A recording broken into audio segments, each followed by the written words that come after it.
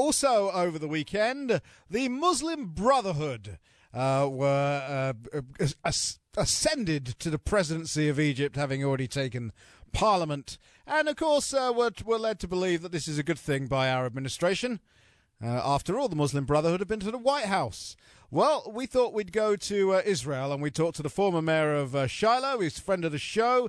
He's also author of The Islamic Tsunami, and his name is David Rubin. And I'm very grateful, David, because I know it's very late. Yes, it is, but that's okay. These are important things to speak about, and these are burning issues in Israel and the Middle East for sure. Absolutely. And let's talk about the Muslim Brotherhood, because they're trying to suggest that they're representing all Egyptians, but that's hollow, isn't it? But that's the approach that they have to take. It's the expected approach that they would take. The Muslim Brotherhood is a rabidly anti-Western, anti-Israel, anti-Judeo-Christian civilization organization, but they are also very pragmatic. What I mean by pragmatic is not that they're willing to compromise their ideology, but they're willing to postpone their ideology. They're willing to put off the implementation of their extreme Islamic ideology for a period of time if they think that will help them to consolidate their power. And that's what they're apparently going to be doing in Egypt. Now, Egypt is obviously on Israel's southern border, and there's not been, although there's a peace agreement, there's not been peace, but there's been a lack of war for 30 years now. How much danger is that in? Well, it's basically a powder keg waiting to explode. And this is before Muhammad Morsi, the Muslim Brotherhood leader, won the elections for president in Egypt.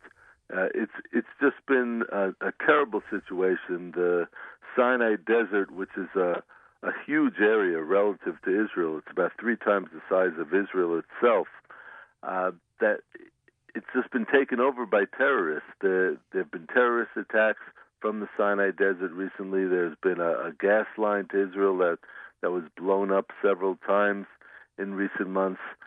The situation is very, very dangerous, and we have to remember that Egypt and Sinai are adjacent to Gaza, which is where the Hamas terrorist organization is based, and the Hamas terrorist organization, let's not forget, is an extension of the Muslim Brotherhood. It's basically one and the same organization. And the Hamas terrorist organization has been very encouraged by the election of this Muslim Brotherhood leader. They've been lobbing rockets by the thousands at Israel in recent days. They're very aware of what's going on. They're very encouraged by what's going on. And we know that the IDF essentially moved tanks near to the border, which is incredibly unusual. It hasn't happened for a very, very long time. So clearly the government in Israel is nervous at best. According to the peace treaty with Egypt, there aren't supposed to be any Egyptian soldiers in the Sinai Desert. Mm-hmm. So that's a clear sign that that part of the peace treaty has been just done away with by Egypt, and we're approaching a very, very dangerous situation where Israel no longer can rely on the southern border being peaceful, and the Muslim Brotherhood-led government in Egypt is already sending out signs that they're looking for a stronger alliance with Iran, and they're looking to re-examine the peace treaty with Israel. Well, it wasn't just signs. I mean, they actually said we want a stronger alliance with Iran. In his acceptance speech or whatever, his victory speech, that's what he said. Well, he's actually said it a few times, and so it's. Look, none of this comes as a surprise to us here in Israel. We've been seeing The signals being sent out to Israel, to the Middle East, to the West for a long time. There was never a pro-democracy movement in Egypt. There was never an Arab Spring. What we are seeing in Egypt is simply an Islamic tsunami, which, obviously, as you know, Simon, is the title of my latest book. Yep, I do. But I don't mention it just because the Islamic tsunami is the title of my latest book. I mention it because that is what is happening in the Middle East. There is no Arab Spring. There is an Islamic tsunami. It's spreading like wildfire. Yep. David, I'm going to put you on hold literally for 60 seconds. We're going to take some traffic and weather, and then we're going to be right back to this conversation. This is News Radio 1040 WHO.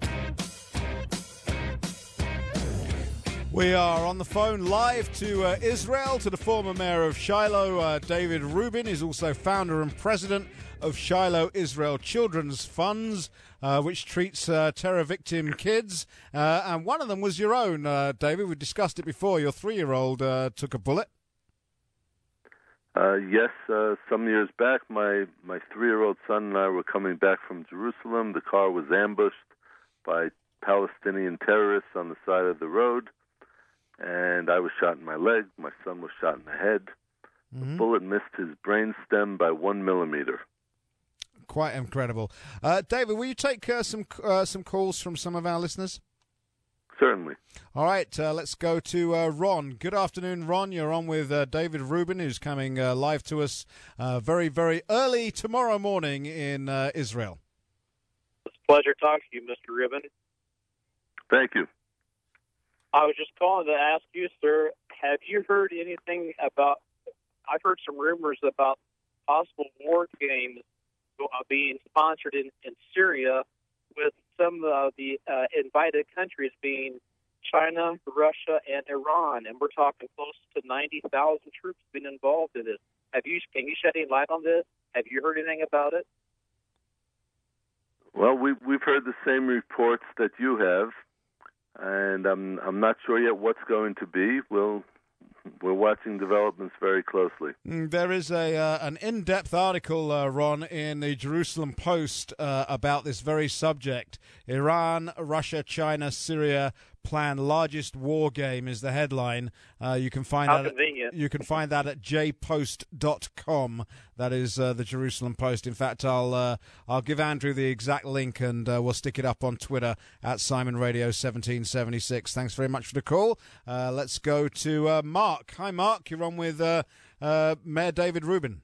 Mr. Rubin, as a conservative here in the United States, I would like you to tell the people of Israel not to count on the government in the United States to be there when you need us. They're not there for its citizens here in Iowa and other parts of the country. And I regret saying that, but I would like you to tell the people of Israel that. I'm here in the United States listening every day. You cannot count on this administration. Okay. You're not shocked by that, David, are you? No, of course not. You have to remember the subtitle of my book, The Islamic Tsunami, is Israel and America in the Age of Obama. I realize that we're in a different time right now, and from all my speaking appearances in the States, I know that there is tremendous grassroots support for the state of Israel in the United States. But, yes, that's the reality. President Obama is no friend of Israel's. He's been hostile to Israel from the beginning, from before the time that he was elected. His first phone call to a foreign leader was to Mahmoud Abbas of the Palestinian Authority. His first 2 trips overseas were to Istanbul, Turkey, and Cairo, Egypt, where he spoke about how the call to prayer from the mosques was the prettiest sound on earth. We described that as the apology tour that he took, and there were a lot of people very upset about the apology tour. Let me bring Dave on now. You're on with Mayor David Rubin. Dave? Yeah, I feel like I'm kind of repeating myself a little bit after his comments there, but I'll still go ahead and ask my question. I'm a Vietnam vet, sir, and I know for a fact that if I ever have to be in battle I want the Israeli army on my side. I wanted to ask a similar question. What is the take on this overt effort by this obvious administration, their ignorance to just insult probably the one of our greatest allies in the world, and that's the Israelis? What is this all about? Where's that coming from? Thank you, sir. David? Well, it comes from basically two things, and both of them are represented in this president, I'm sorry to say. One is this hard left-wing secular ideology which is hostile towards Israel. This taking up of the cause of the so-called Palestinians, this alliance between the Islamic ideologues and the far left. And I have to tell you that during the Occupy Wall Street movement, when they were rioting and going crazy with their violent protests in the streets of New York City, they were visited by none other than the Muslim ideologues from the Egyptian revolution. So this is something that's very real, this collusion between the left and the Islamic ideologues. Both of those are represented in President Obama. And it's a frightening thought that this man may be reelected to another term, and he won't be beholden to the voters after that. All right, David, we've got about a minute left. So how do people connect with you, sir? Well, they can.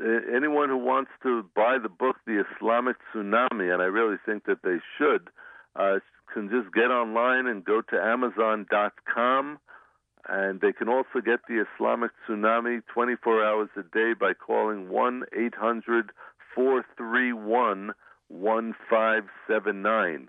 I also want to recommend that people look into the Shiloh Israel Children's Fund. That is the nonprofit organization which is tax-exempt in the United States, and we help terror victim children in Israel. We have a website, www.shilohisraelchildren.org. shilohisraelchildren.org.